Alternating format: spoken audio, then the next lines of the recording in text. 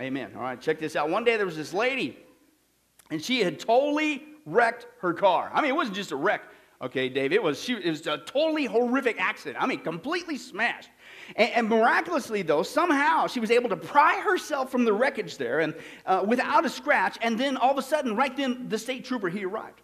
And when he got there, he looked at her car and he goes, "My goodness, ma'am, this is your car. Looks like an accordion. In fact, an accordion that was stomped on by an elephant. I mean, are you okay?" And the lady, she just chirps, "Why, yes, officer, I'm just fine." And the officer, he continued to survey the wreckage, and he says, "Well, how in the world did this happen?" And that's when the lady began her story. Listen to this. She says, "Well, you see, officer, it was the strangest thing. I mean, the strangest thing ever. I was driving along this road when from out of nowhere, a tree pops out right in front of me. And so I swerved to the right, and here comes another tree. And I swerved to the left, and here comes another tree. And I swerved to the right, here comes another tree. And I swerved to the left, and he interrupts her. And he says, ma'am. Hey, listen, lady, there's not a tree on this road for 30 miles.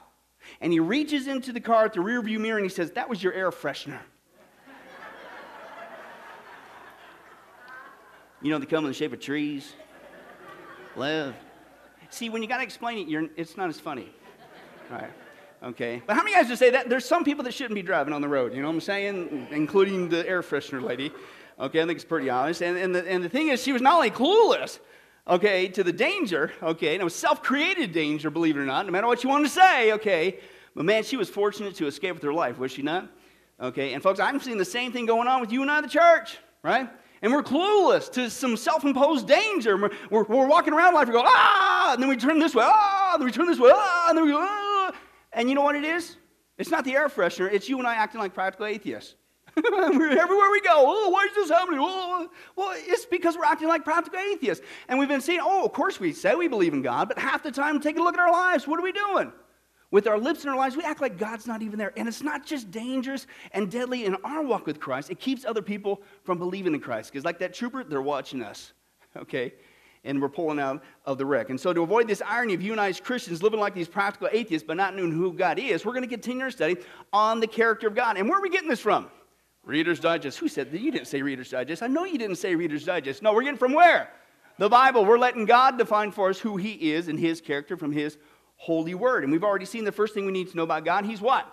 Hello, He's real. We're here for a real reason. The second thing, what? God is personal. He is intimate. Jesus Christ died on the cross for what? A beautiful, loving, personal, intimate relationship with who? The creator of the universe. Absolutely phenomenal. The third thing, God is wise. He doesn't just know some things. He knows all things. He knows everything, okay? He never gets it wrong. So why would you go anywhere else when you need advice? The fourth thing, God is sovereign. He's in control of all things, even the hard times, okay? And He promises if you love Him, raise your hand. Praise God. The rest of you, I'm glad you're here. We can help you. Okay? Now, He's what? He says, I will work all things, even the hard times, together for good for those who love me. Then we saw He's powerful. God can do whatever He wants. He's got all the power, right? Hey, do you realize this? God spoke the whole world. Last time I checked, the planet's kind of big. Okay? And then not just the world, but the whole universe, last time I checked, was even bigger. Okay? But He spoke the whole thing into existence out of nothing. Boom! It's just too bad that our problems are too big for Him to handle. God is so powerful, man. He could do whatever He could solve any problem. He could meet any need. He could save anybody He wants. Okay, that's how powerful He is. And then He's not only that, He's holy. In fact, it's the only attribute we've been seeing that a mention of God that's repeated 3 times for emphasis. God is holy. He is holy. He is holy, which means without sin. Okay. And then we saw the last 4 times. The 7th thing, God is what? He is love. God is not loving. God is not lovable. God is love itself. And so we've been tearing this apart, taking a look from the Bible. What is this? Because it's like a big, giant diamond, right? A big old diamond. But diamonds, as you know, okay, it's multifaceted. It's all one piece, but there's just different facets. It's the same thing when I take a look in the Scripture, me personally, when you look at God's love. It's multifaceted. It's one truth. God is love. But there's several different facets of it that when you start to take a look at each individual one, it's mind-blowing, okay? And we, unfortunately, seem to have a warped view of God's kind of love. But we've already been seeing so far that God demonstrates that He is love itself by giving us mercy. He gives us compassion. He gives us kindness. And last time, He gives us graciousness, okay? If you recall that, and we saw that out of graciousness, God not only gives us, listen, the grace to get saved. Anybody excited about that? But remember the bombshell we saw? God continues to give us His grace after we're saved. Okay? To what? to listen, to obey him, to serve him, and to love him. What? You would think we would naturally, automatically do that. We've been saved by God's graciousness from hell. You'd think you'd want to obey him and serve him, but sometimes we don't. And so God says, you know what? I'm even going to give you that. Isn't that mind-blowing? That kind of love is humbling. Okay, and that's the kind of love that the scripture talks about. Now, we're going to continue on that same theme today, and we're going to see this one. Okay, the fifth way the Bible reveals that God is love, God also gives us patience, right? And that's what happens when you become a doctor. You get lots of patience. No, wrong one, Bobby. I know you were thinking that. I had to clarify that for you. No, patience. Oh, the patience of God is phenomenal. But as always, don't take my word for it. Let's listen to his. 2 Peter is our opening text here. 2 Peter chapter 3. If you find the book of Revelation, what do? Hang a left, that's right. 2 Peter chapter 3, we're going to read verses 5 through 9. Now, we're talking about God's patience in general in this context here. And verses 3, or chapter 3, 5 through 9. And you talk about amazing patience, okay? And there's talking about what God puts up with in order to save people, okay? He doesn't condone sin, but man, is he patient, okay? For good reason, okay? But let's take a look at that text. And as you're ready to go, let's go ahead and stand as we read God's word. Okay, 2 Peter chapter 3, verse 5, what's it say? But they what? Deliberately forget. What's that mean? With all due respect, one guy translate that, dumb on purpose, right? The context, even though you got plenty of proof that God exists and plenty of proof that you take a look around the planet, God judges planet one time with a worldwide flood. That should get your attention. But no, I deliberately refuse to look at that evidence. That's the context of what he's talking about. But they what? They deliberately forget that long ago, by God's word, the heavens existed and the earth was formed out of water and by water. And by these waters also the world of that time was what? Deluged and destroyed. And by the same word, the present heavens and earth are reserved for fire, being kept for the day of judgment and the destruction of ungodly men. But don't forget this. Pay attention. This one thing, dear friends, with the Lord, a day is like 1,000 years, and 1,000 years is like a day. What's he talking about? God is above and beyond time. Genesis 1:1, right there in the very first word. In the beginning, God created the heavens and the space and time. It's right there, time, space, matter. God created even time itself. God is above and beyond time. God is eternal, so he can see the beginning from the end. So it's not like he's late. He's never late. He can't be late. God sees the whole realm of time all at the same time. And that's what he says. Listen, time is irrespective to God. And so don't sit there and say, in essence, the Lord is slow in keeping his promise. He says, no, you can't say that. Okay? As some understand slowness. He's what? God is patient with you. Why? Because he doesn't want anyone to perish, but everyone to come to repentance. You may be seated. Okay, but we can see here in the opening text the patience of God. We basically got some good news and you got some not so good news, okay? And the not so good news is God is not done punishing mankind for your wickedness, right? You would think that a worldwide global flood where everybody was completely wiped out, save 8 people, would kind of get your attention. And even though we see all evidence of this, we dealt with this in our creation studies for 42 weeks, okay, that there's tons of evidence that God judges planet one time, and people say, hey, if God judged the planet then, and he says he's going to do it again, I better get right with him, right? That's the logical conclusion. But what was the problem with the hardness of man's heart? Even though there's tons of evidence, what's the reaction? They deliberately forget, oh, no, I'm not, no. I'm not going to look at it. So even though God has given you evidence that he judged the planet once, he's going to do it again, you better get right before it's too late. People deliberately forget. God is going to punish mankind once again, unfortunately, for his wickedness. The first time was a flood. The second time it's going to be with the fire. But praise God, what's the good news? In the text, in spite of man's continual wickedness, even rebellion against his proof, you better wake up and get saved before it's too late. In spite of man's continual wickedness, God is what? What's the word there? He is patient. Now, God is not the author of sin. Of course not. That goes against what we saw in his holiness. And God doesn't condone sin. Sin is sin. It's wrong.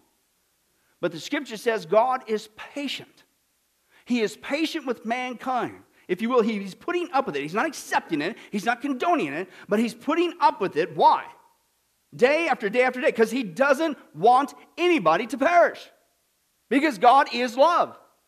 Okay? And he's patient. He doesn't want anybody to perish. He wants people to repent and get right before it's too late. Now, I don't know about you, but have you realized that's what God was doing with each one of us, myself included, up until the point we got saved? God was patient with me for 25 years until I got saved. God wasn't condoning 1 ounce of the sin that I was involved in, but he was patient. He didn't accept it. He didn't like it, but he was patient. He was putting up with me. Finally, there, and boom, I got saved. Because he wanted me saved. He loved me. He loves everyone. The scripture says God takes no delight in the death of the wicked. He takes no pleasure in people going to hell. God is patient. And so if you're still alive and still breathing, you better celebrate his patience. But you better respond to it. Because one day you're going to take your last breath. And it's too late. He's patient. He doesn't want anybody to perish. He wants everybody to get saved. Isn't that amazing? Isn't that an amazing aspect of God's love? I mean, think about it. I mean, how many times have you given your kids a warning? I lost count. Okay, right? You give them warning, right? And then they still don't do it. And they still don't respond. You give them warning. I mean, at some point you say, that's it. That's it. I mean, it's tempting. I cut you off. That's it. No more favor. No more nothing. How much more God? How many times has he got to warn us? Listen, I love you. I want a relationship with you. I did it all through I sent my son Jesus to die on the cross for you. I give you all this evidence. I cannot tolerate sin. And I judged this planet once because of sin. I'm going to do it again. Would you please respond? How many warnings did you? Oh, no, I'm not going to look at it. No. Just like a little kid, right? And then if it's up to us, what would we do? I cut you off, man. I'm done with you. Get out of here. But not God. And God does this to everybody in the whole planet all at the same time. Isn't that amazing? That's amazing love. God is patient with us. He doesn't condone sin, but he puts up with it because he's hoping that people would get saved. Amazing love, okay? So we're going to tear this patient aspect apart because what we're going to see is this is only half the story. It's not just that God is patient with us until we get saved, okay? Did you realize that God is patient with us after we get saved? Have you noticed that? Because I don't know if you've noticed this, and I'm sure it's only these people sitting in this row. Sorry. But after you get saved, you still blow it. Have you noticed that? Raise your hand if you've blown it since you got saved. Those of you who didn't raise your hand, you just lied, so we're all even. Okay? No, it happens. Not condoning it. Not saying it's right, but it happens. God gives us patience. Oh, when you start to tear this down, his patience isn't just amazing up until we get saved. It's amazing, right? And we need to emulate that amongst ourselves. But let me break it down for you. The first way the Bible reveals the patience of God after we get saved, listen to this, every single day. You know what God puts up with? He puts up with our continual slavery. What? Yeah, continual slavery, even though we don't have to. Okay? Let's take a look at that text, okay? And this is from the Apostle Paul. Here's what he says, Romans chapter 6. This is fantastic news. I remember the first time I came across this after I got saved, coming out of so much sin myself. And listen to this freeing, wonderful, great news statement. Romans 6, 1 through 2, 6 through 7. Well then, Paul says, what?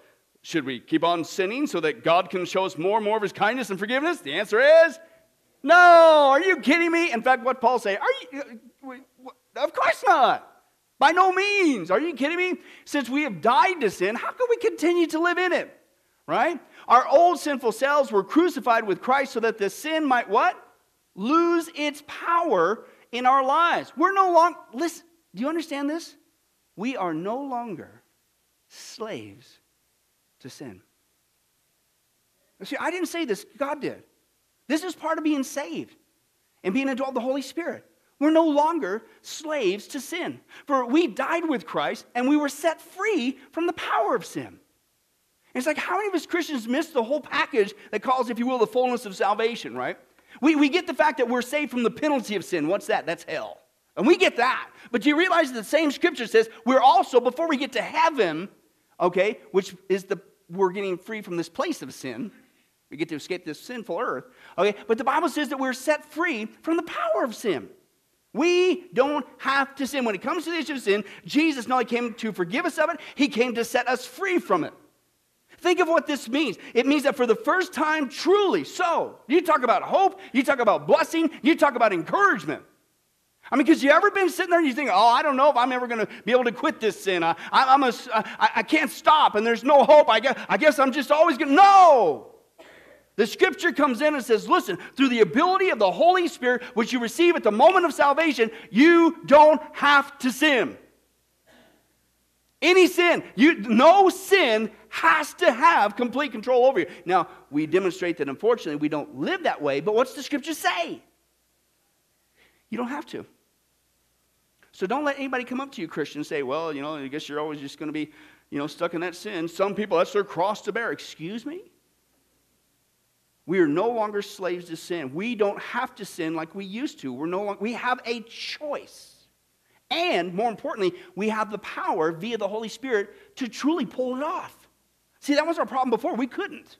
But now we do have the power to pull it off. We don't have to be a slave to sin. Okay? Now, that's the good news. Okay? That's what Christ has come to do with this. Okay? But what's amazing is, what do? Even though God has even not only saved us and forgiven us for our sins, but he set us free from being a slave to sins, what is our practice? We still continue to sin. See, it's not just being forgiven of sin, you still do it. He forgives us the sins, and then he even gives us the power to just say no to sin and not be a slave to sin, and yet we still do it. Isn't that mind-blowing? We still do it. It's just, wow. And here's the point. You would think that somebody who has been freely forgiven of all their sins, past, present, and future, were saved and rescued from hell, you'd want to naturally stop sinning against the person who set you free. But what do we see? Even after all God's done for us, even though he's not just forgiven us of sin, he's given us the ability to truly be free from sin. We still say yes to sin. And we still say yes to sin again and again and again. I mean, it's simple in the scripture. I just read it for you, Ephesians 6. It's God's simple math. You don't have to sin. It's about as easy and plain as day as 2 + 2 = 4. That's what it is. You don't have to. Unfortunately, what we do is we turn around and we listen to Satan. He's going, okay, you can still do this. It's about as goofy, with all due respect, as this little guy. How many guys have ever had a friend like this? Let's take a look at this.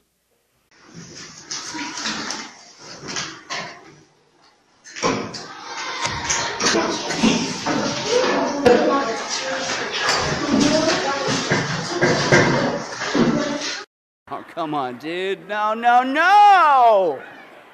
It's not okay. It's 3.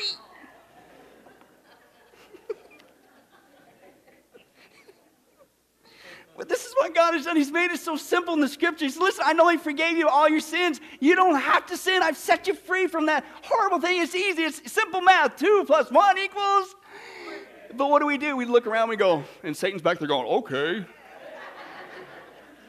And then we put, and as we're laughing and shaking our heads, I wonder, God looking down at us as his kids, it's like, what more do I got to do? It's simple math. You don't have to do it. And then we keep writing, okay. And God must be shaking his head at us, okay? But imagine this. Imagine. I mean, God's made all this provision, not just for forgiveness. I don't have to do it, and we keep doing it, and okay. But what's wild is the Bible talks about this kind of repetitive behavior going back to sin. And the Bible uses very graphic language. Okay, let's take the first key to this. This is wild. Okay, 2 Peter chapter 2 now, verse 21 through 22. He says, listen, it would be better if they had never known the right way to live than to know it and reject the holy commandments that were given to them. Okay, in fact, those people who do that, they make these proverbs come true. Listen, a dog returns to its vomit. Wow, that's some serious language in the scripture. And the Bible says, listen, when we keep on sinning again and again and again and again and again, even after we've been saved, even though God's given us provision, we don't have to, so you can't say, oh, I can't help myself. No, he's giving you that provision, and yet you still do it. The scripture says, listen, as crazy as it sounds, it's actually like you are choosing vomit over God. No, you're choosing a pile of puke over Jesus Christ. And put this back together in the relational, and this is when it first hits me. You go back to the relational aspect, right? Because we've got a relationship with God, right? And so I go back into we're God's children. So I'm a dad, so I look at my kids. Last week was in Canada, right? Didn't get to see my family for about a good 4 days or so, right? Missed my family. Missed my wiener dogs too. But I missed my family. And my wife, she's over there. But I miss my family, right? I want to see my kids, right? And, can you imagine if this was the response to my kids, right? I'm coming home, I haven't seen you, open up the door, and they go, hey, Dad, how you doing? but you know what? I ain't got time. Dad, we fed the dogs chicken. They're puking up all over the backyard. And so we're going to go back there with that vomit. This is awesome. I'll get with you later, Dad. Because this vomit is just, wow.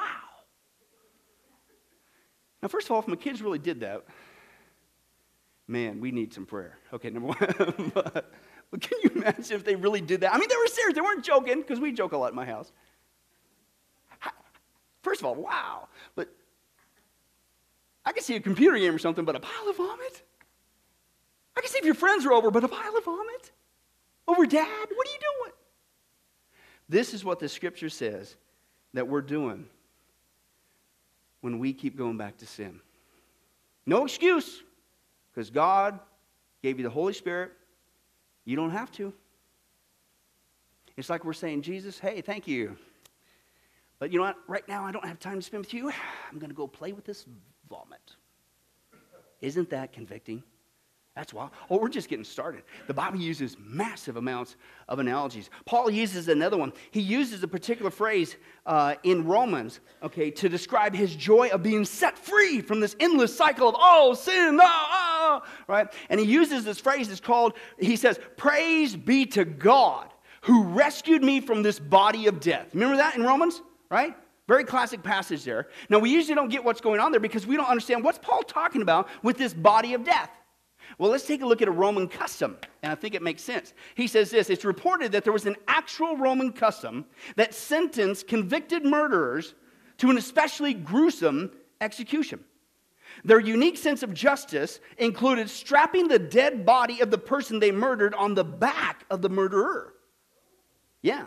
And then the criminal will be forced to drag the decomposing corpse with him wherever they went. And then, of course, it's dead and decomposing, the body on your back, strapped to you. In just a few days, which doubtless seemed like an eternity to the convicted man, the decay of the person he had killed would eventually start to infect his own body until he was killed in return.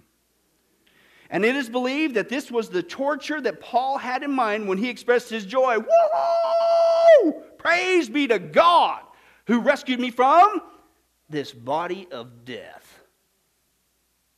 Now, there's lots of weird things to do on a Saturday afternoon. You ever hit that boredom level and you're just like, man, you could do all kinds of strange stuff, but me personally, I don't know. Strapping a dead body on your back ain't one of them. It never makes it on my list, okay? Because that's gross, that's weird, okay? But that's the verbiage that Paul is using. Listen, what he says, whether you realize it or not, when we keep sinning again and again and again, we should rejoice in this truth. Whoa! Romans 6, right? Romans 7, we're no longer slaves of sin. I don't have to have that old man tempting me, decaying me, destroying me with sin again and again and infecting me. God has set me free from that. That's why Paul's reaching, whoa! Praise be to God. I don't have to walk around with a dead body on my back. That's what he's saying. And yet, what do? Wow. We not only choose vomit over Christ. This is the second analogy from the scripture. When we keep going back to sin, we're choosing a dead body over God. We're choosing a corpse, a decaying, stinking corpse, over Jesus Christ. And again, put that in the context. Let's go back to my family. I'll use us for another example. Hey, just got back from Canada. Can't wait to see you guys. Wife and kids. Woohoo! Yeah. Hey, I open up the door. Hey, family. And they all bolt to the backyard. My kids are out there. Hey, Dad, sorry I can't spend time with you. Let's vomit. It's awesome. This is incredible. Hey, honey, where are you? Forget the kids. We got to pray for them. Hey, sorry, honey, can't get with you. I got this dead corpse in the backyard. This is fun. When I'm done playing with a dead body, I'll spend time with you. It's funny, but it's so convicting. But I'm not making this up. This is the verbiage in the scripture. Now, let's be honest. If that was you, and you came home from a trip, and your kids are in the backyard playing with vomit instead of you, and your wife's hanging out with a dead corpse, how many guys would close the door and start walking down the street? I'm done with you. How much more than God? He hasn't just made a way through Jesus Christ that we could be forgiven of our sins. Before we get to heaven, he gives us the Holy Spirit so that we are set free from the power of sin. I don't have to sin. I truly have the ability to say no and pull it off by the Spirit's power to any sin. And yet we still do it. How much more should God close the door on us and walk down the street? Now, all that sets you up for this. Praise God, God's not like you and I. He's patient. He's patient. He doesn't condone this behavior, of course not. But he loves us. And he demonstrates that by putting up with this day after day after day, still working with us, still wooing us, still trying to get us to live into the freedom that he's won for us every day. Isn't that amazing? It's not just that he's patient until we get saved. Man, he is patient after we're saved. Amen? And that's just the first thing we do. The second thing we do, okay, the Bible reveals the patience of God, is he puts up with our continual idolatry. Got to have this stuff, man. Got to have it. Huh? Isn't that what the commercials say? Got to have it. You want to have a fulfilling life? You got to have it. Let's take a look at what the Bible says when we commit that idolatry, okay? It's a clear warning from John. Here's what he says, 1 John chapter 2, verse 15 through 16. Stop loving this evil world and all that it offers to you. Why? Because it's a serious issue. You might be able to fool me, right? But we can never fool God. For when you love this world, Christian, you show that you do not have the what? You don't have the love of the Father in you. For the world offers only the lust for physical pleasure, the lust for everything we see, and the pride in our possessions. Woo-hoo! Yeah, these are not from the Father. They're from this evil world. Wow. So now we see, the Bible says when it comes to this issue of idolatry, because that's what's happening when you love things, when you love something more than God, whatever gives your time, affection, treasure, your talents, whatever you're devoting yourself to, that's your God. And if it's things in this world, that's your God. That's idolatry. Okay? But when it comes to idolatry, Jesus not only came to forgive us of it, he came to tell us to what? This is no secret Greek here. This is not the Southern Hebrew. There is no such thing, Bobby. It's plain as day. Stop loving this world. Why? Because it's a serious issue. When you do that, God's watching that, and basically your heart loves that more than God, and how that must hurt. Wow. Stop loving this evil world. I saved you. I saved you for a better place. Heaven. Heaven's what? Heaven. The pavement in heaven is the thing that everybody's running the rat race trying to get more and more of. It's called gold. We get to exist in a place we walk on gold, and the gates are made of solid pearls, and the foundation, it's so beautiful and decked out. That's what we're saved for. That's what God won for us. Why would we? This down here is like the bottom of a garbage can compared to what God's won for us in heaven. He says, listen, and before you get there, I want a relationship with you. I want to spend time with you. Don't give your heart to this world. I saved you from it. We're in this world, just not of it. But when you keep doing that, we're choosing this over God. We keep loving things more and more. God says, don't do that. Don't do that. They're stealing your heart away from me. I got a relationship with you. Please don't. But we keep doing it anymore. And that's what they do. I mean, it's all the commercials, right? Hey, you thought you had a great life? No, you don't. Not until you buy this car. You got to have these clothes. You got to have all this stuff, right? And it looks so good. Oh, try this. This is so incredible. It looks so good. It's so fantastic. Oh, it's so good for you. It's so nutritious and incredible. And then you pop the thing open and bang, here comes the lie. It never satisfies. In fact, how many times do we have to go through this before we realize, stop listening to this world? It's gross, right? It might look good on the outside, but that doesn't mean you need to eat it. Like this guy. Watch this.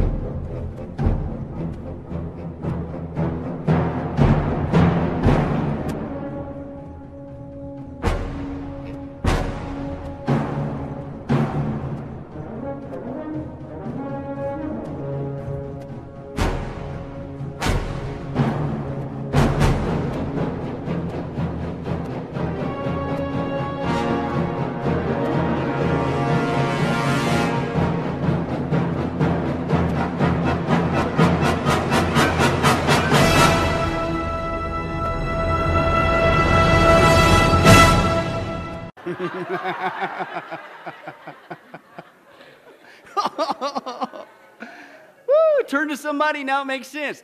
Don't eat the banana, okay? And by the way, for those of you, if you were planning on, let me just be honest with you, if you were planning on making that banana pudding for the dessert cook-off contest, change your recipe. You're going to get last place, sorry. But can you believe that? Yuck! I like bananas, but that's bad. That's bad. Ugh. But see, that's the delusion that's going on here. That's what the world does to you and I, right? Oh, it looks good. See, this thing, you got to have this thing. It's so nutritious for you and looks great. And then we go, okay, yeah. And then it's like, okay, then you start to see it, and then bang, it pops out and it doesn't satisfy. Then you go, no, try this banana. This one will be good. Yeah, it looks good. And how many times we got to go through this? And that's what God says. Oh, the world, it's got glamour, it's got glitz. Oh, pride in your possessions. Woo-hoo! But inside, there's a spider. Sin. And all this is a trap to steer your heart away from God. Don't do it. Don't do it. Looks nice on the outside. Oh, it's all you need. You just need more. You just need to have more of this stuff. And another banana and another banana and try this one. One guy, he puts it this way. What you will do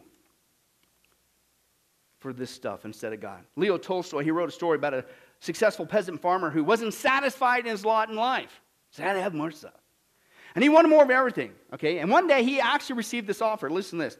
For 1,000 rubles, he could buy all the land he could walk around in one day.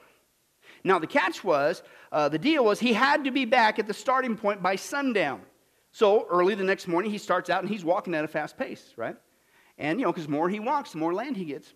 And even though by midday he was getting really tired, he just kept on going. He covered more and more and more ground.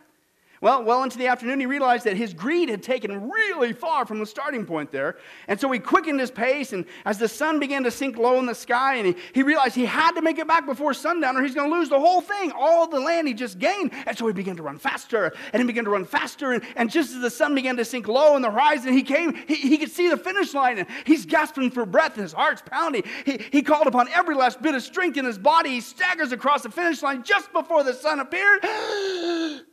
However, he immediately collapsed, blood streaming from his mouth, and in a few minutes he was dead. And the story goes like this.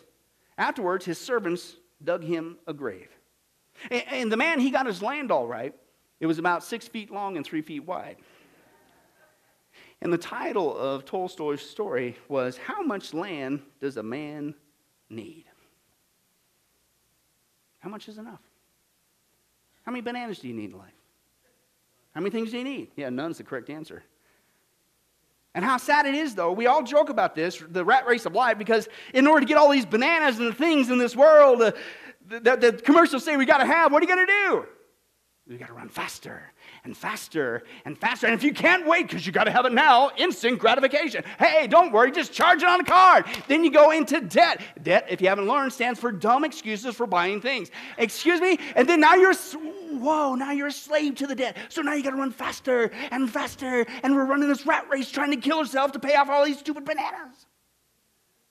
Having a heart attack all along the way. Just like that man, we keep running faster and faster and faster, and there's less time for God, and less time for God, and less time for God, and less time for God. It's all a trap because your heart got steered away. When we keep loving things again and again, even after being saved, we are in essence choosing, listen, an early grave over God. Sorry, God. Hey, thanks for saving you from hell, man. That's woohoo, yeah. But you know what? I'm just going to keep running after these things. It's so much so that I'm literally going to physically kill myself and die. I'd rather do that than spend time with... See, that's the conviction. That's what we're doing. Paul. Don't you just love Paul? Paul even used sarcasm. I like that. Because I use sarcasm all the time. Right? But he uses a really graphic term when it comes to loving things more than God. Listen, this is wild, okay? And here's what he says in this text, right? And Paul says, Philippians chapter 3, verse 7 to 8, right? But whatever was to my profit, I now consider what?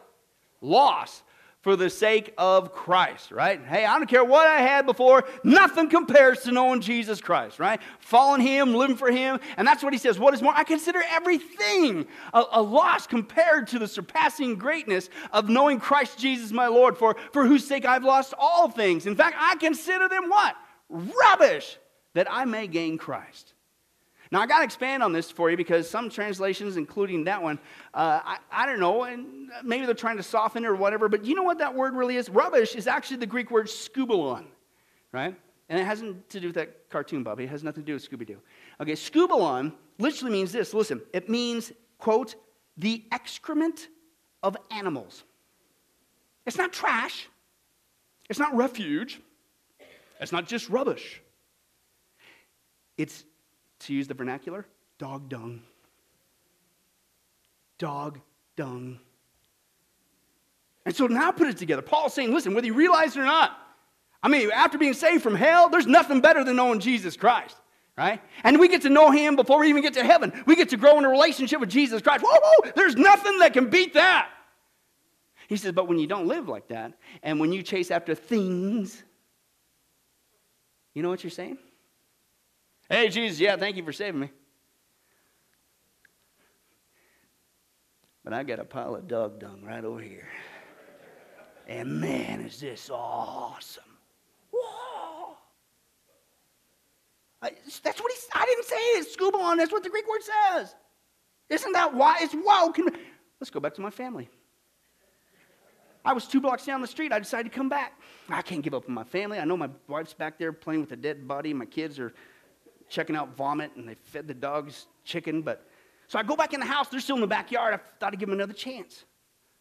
Well, of course, you feed the dogs chicken. They're not going to puke. They're going to... And that's all over the yard. Hey, guys, I'm going to give you another chance. Right? I'm here. I'm back. I want to spend some time with you. Hey, Dad, sorry. There's dog dung all over the backyard. Hey, Mom, come on over here. Check it out. Yeah. Whoa. Isn't that convicting? When we, after all Christ has done for us, we are in essence saying, hey, thanks for everything. But man, this vomit and these dead bodies, whoo-wee, and this dog dung all over the place, I'll get back with you later. Isn't that wild? Now, from man's perspective, what should God do? Because that's how He's viewing it. In comparison to knowing Christ, that's what we're doing. What would we do? Nuke you on the spot, man. I'm done with you. I mean, that's the lowest of low. You would actually choose vomit, a dead body, and a pile of dung over me. Anybody glad that God's not like us? See, now here comes the medicine. He's patient. Praise God, He's patient. Can you believe this? He's not only patient with us up until we get saved, even after we even do this stuff. Every day, He opens up that door again. Okay, you guys ready to put the vomit, dead bodies, and dog dung down? You ready for a relationship with me? Here comes the next day. All right, you guys ready today? Maybe today you want to spend some time with me? He doesn't condone it. And it's got to break His heart. Praise God, He's patient. You starting to appreciate it? Yeah, slightly. Okay, one more to go. The third way the Bible reveals the patience of God. He puts up with our continual harlotry. What? Yeah, because it's a spiritual prostitution that Scripture uses. Other translations, they'll use that old-fashioned word, harlot. But let's take a look at that text. Harlotry, spiritual prostitution. What is going on here? Let's take a look. God's using this word. I'm not. Deuteronomy 31, 16 through 17. And the Lord said to Moses, you are going to rest with your fathers and these people. Okay, as far as these people, listen. They're going to what? They will, God sees it all. He knows. They're going to soon prostitute themselves to the foreign gods of the land they are entering. They will forsake me and break the covenant I made with them. And on that day, I will become angry with them and forsake them. I will hide my face from them, and they will be destroyed. Turn to somebody and say, praise God, we're under the new covenant. Okay? Because God takes this very seriously. Okay, when it comes to the issue of harlotry, spiritual prostitution, that's what it is, i.e. selling yourself out to this wicked world system. You're choosing all these things, including vomit and dead bodies and dog dung, over God. That's spiritual prostitution. You'd rather do that. You're selling yourself. God doesn't like it. In the Old Testament, very, very, very angry. And again, because you think, again, He saved us from hell. He's forgiven us of everything we've ever done. He's won heaven for us. He's given us everything we need for life and godliness, the Scripture says. The Holy Spirit to say no to sin. His Word to know the truth. We have no excuse. And before we get to heaven, He dwells with us intimately every day. He just wants to spend time with us. And it's like, hey, thanks for making me a part of your bride. But before our wedding day, let me go sell myself out like a prostitute. Breaking the heart of God. Not just Israelites, even we Christians sell ourselves out to this wicked world system. We spend our time, our treasure, our talents, our tongues lusting after the glamour and the glitz this world has to offer. It's called the American dream, but it's not God's dream. It's Satan's nightmare. And from God's perspective, watching his kids do this, his bride, must grieve him. In fact, not just the act itself, but this will destroy you living like this. And how that must grieve God's heart. What does it look like when somebody prostitutes themselves before the world system? Well, see if you can guess who this guy is. He was a native of Vegas. All he ever wanted in life was more, right? He wanted more money, right? And so he turned some inherited wealth into $1 billion pile of assets. And he wanted more fame. So he broke into the Hollywood scene and soon became a filmmaker and a star. And he wanted more sensual pleasures. So he paid handsome sums to indulge his every sexual urge. And he wanted more thrills. So he designed, built, and piloted the fastest aircraft in the world. And he wanted more power. And so he dealt political favors so skillfully that 2 U.S. presidents became his pawns. All he ever wanted was more. And in fact, he was absolutely convinced that more, this world system, would bring him true satisfaction. Unfortunately, history shows otherwise. This same man ended his life, listen, emaciated and colorless. His chest was sunken in. His fingernails were grotesque, inch-long corkscrews. Okay, his body was rotting, full of tumors. His teeth were black. His arms were full of needle marks from his drug addiction. He died, listen, a billionaire, all right, but a billionaire junkie. Insane by all reasonable standards. His name, of course, was Howard Hughes. A man who died believing the myth of more. Wow. Anybody not want to end up like that in life? I think that's an easy question. But if we don't want to end up like Howard Hughes, even as a Christian, then why are so many Christians still living for this world system with this myth of more? God's taking care of us. He's giving you food and clothes and a place to live. But that ain't enough. You got to have more. More.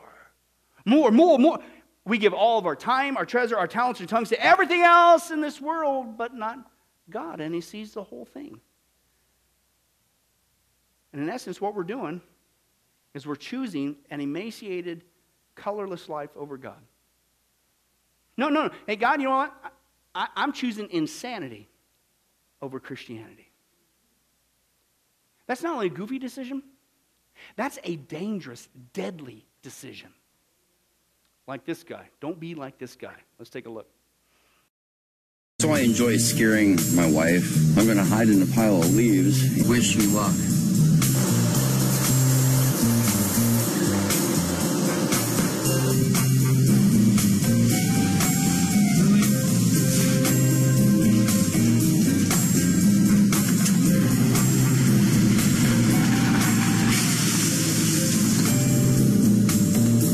Are you kidding me?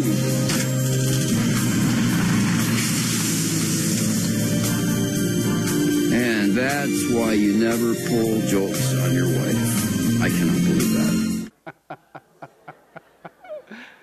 Can you believe believe that really happened? No way. How many guys would say that guy is fortunate to escape with his life? You know what I'm saying? I mean, it sounded funny, it sounded cool. Boy, it's definitely a guy thing, right? Something fun to do, man. But he learned the hard way. Don't you ever prank your wife. Turn to somebody and say, she gonna kill you. Okay, she gonna kill you good, right? Okay. Put all this together. How is this any different than the choices we make every day, right, as Christians, and we continue to commit slavery to sin when we don't have to, idolatry instead of God, harlotry, we sell ourselves out to this wicked world system. You really think it's not going to kill us spiritually? You stir it all together. In essence, every day, when we live like this as Christians, we don't have to. What we're doing is we're sending this message to hey, Jesus, woo, yes!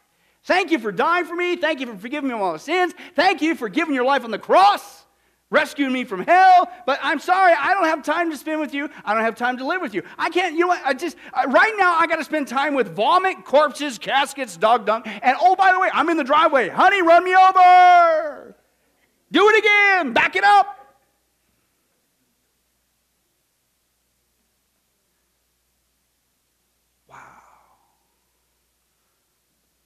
How that must hurt.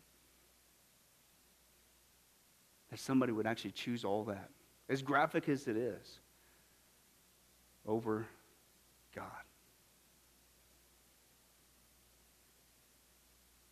Aren't you glad he's not like us? Aren't you glad that God is patient? And every day, whether we're choosing vomit one day, a dead corpse another day, pile of dung another day, getting run over by a truck another day, every day, God is saying, how about today? Will you come to me today? Will you spend your time, treasure, talents, and tongues with me today? Would you come hang with me today? Hoping that today would be the day. Let's be the church that not only appreciates that God is love, but with this aspect of his patience, let us live it. And as convicting as it is, let this be a springboard that we can be that church that says, you know what? I'd rather spend time with Jesus than a pile of this or a pile of that or getting run over by a truck. Let's be the church that shows that we're thankful that God is love. Amen? Well, hi, this is Pastor Billy Crone of Sunrise Baptist Church and Get a Life Ministries, and I hope you enjoyed today's study. But in closing, before you go, let me ask you one final question. If you were to die today, are you sure that you go to heaven and not hell?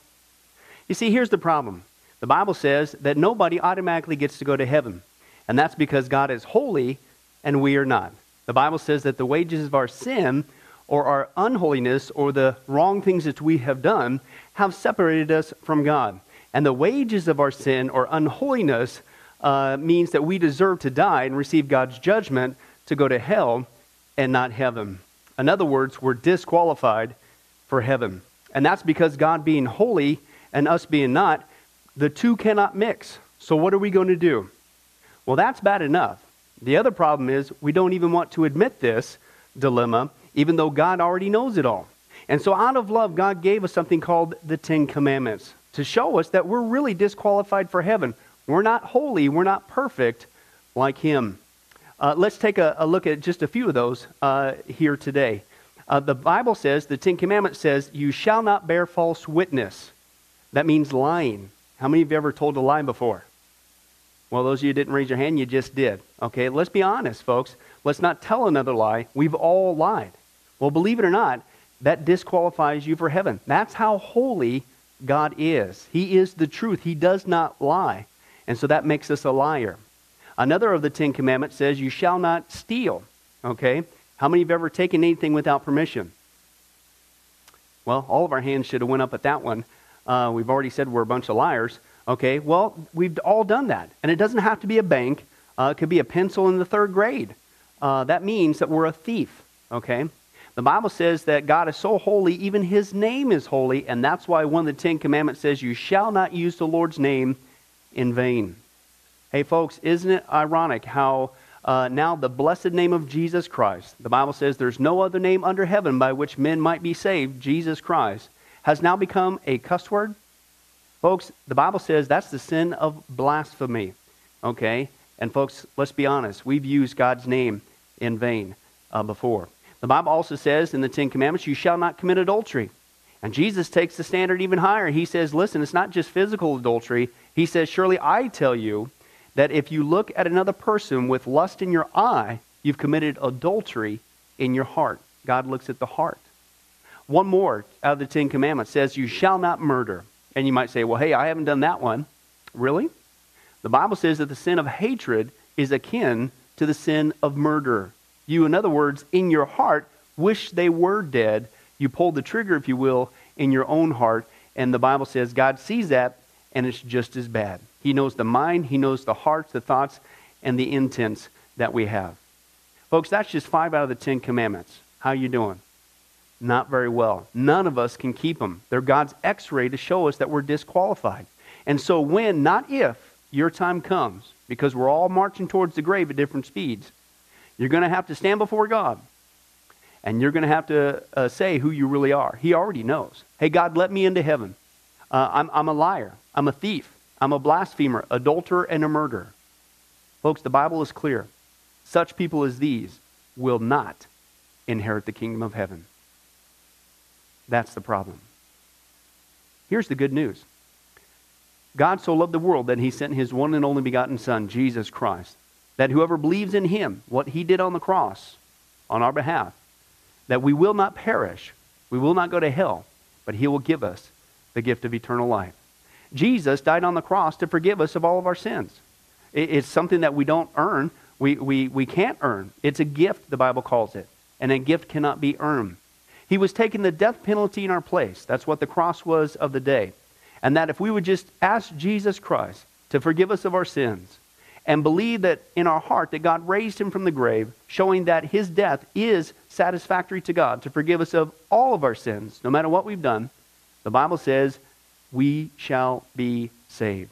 The Apostle Paul says that if we confess with our mouth Jesus is Lord and believe in our heart that God raised Him from the grave, we will be saved. Let me give you a common analogy of what God's doing and what He did for us with Jesus dying on the cross on our behalf. In life, we know that people can be sentenced for a crime to where they're actually on death row. The courtroom scene has completely finished. The gavel has already sounded. They are going to jail, and they're just awaiting their time before they go to the death penalty. As they're sitting there in the jail cell, it's a proven fact they did what they did. Everybody knows it. They're just waiting for that time for their number to come up, so to speak, and walk down that hall and be executed. There's nothing they could do to reverse their crime. No amount of good works in that jail cell can reverse what they've done. It's too late. It's over. But believe it or not, there's one way that people even today can get off a death row.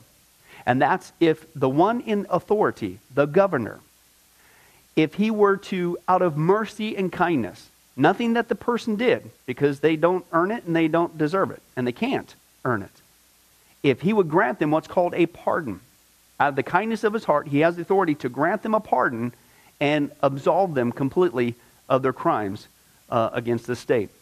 And did you know that there's actually been people that this has happened to, that the governor, out of mercy, has granted them a pardon as a gift, and they've gone down to the jail cell and handed that person, extended it through the bars, here, I'm granting you a pardon. If you would just receive it, you can go free right now. And did you know that there's actually been people who've said, no, I don't want your pardon. And so what happened is of their own doing, even though they had a way out, they still had to go to the death penalty. Folks, can I tell you something? That's what God did for us with Jesus dying on the cross. He sent His Son to take the death penalty in our place.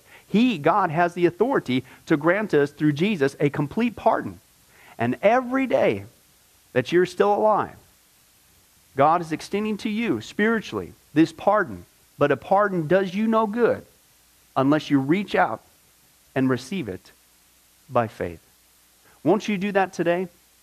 Won't you call upon the name of Jesus Christ? Ask Him to forgive you of all of your sins, to trust in His work on the cross to pardon us from all of our crimes, our sins against God.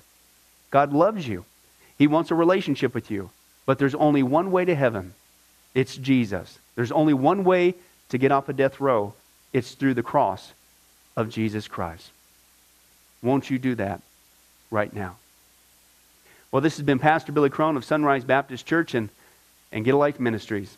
And if there's anything that we can do for you, please don't hesitate to contact us. Our number, our information will come up here on the screen shortly. And if there's anything we could do for you, please don't hesitate to let us know. Thank you for joining us. And remember, I hope to see you in heaven. God bless.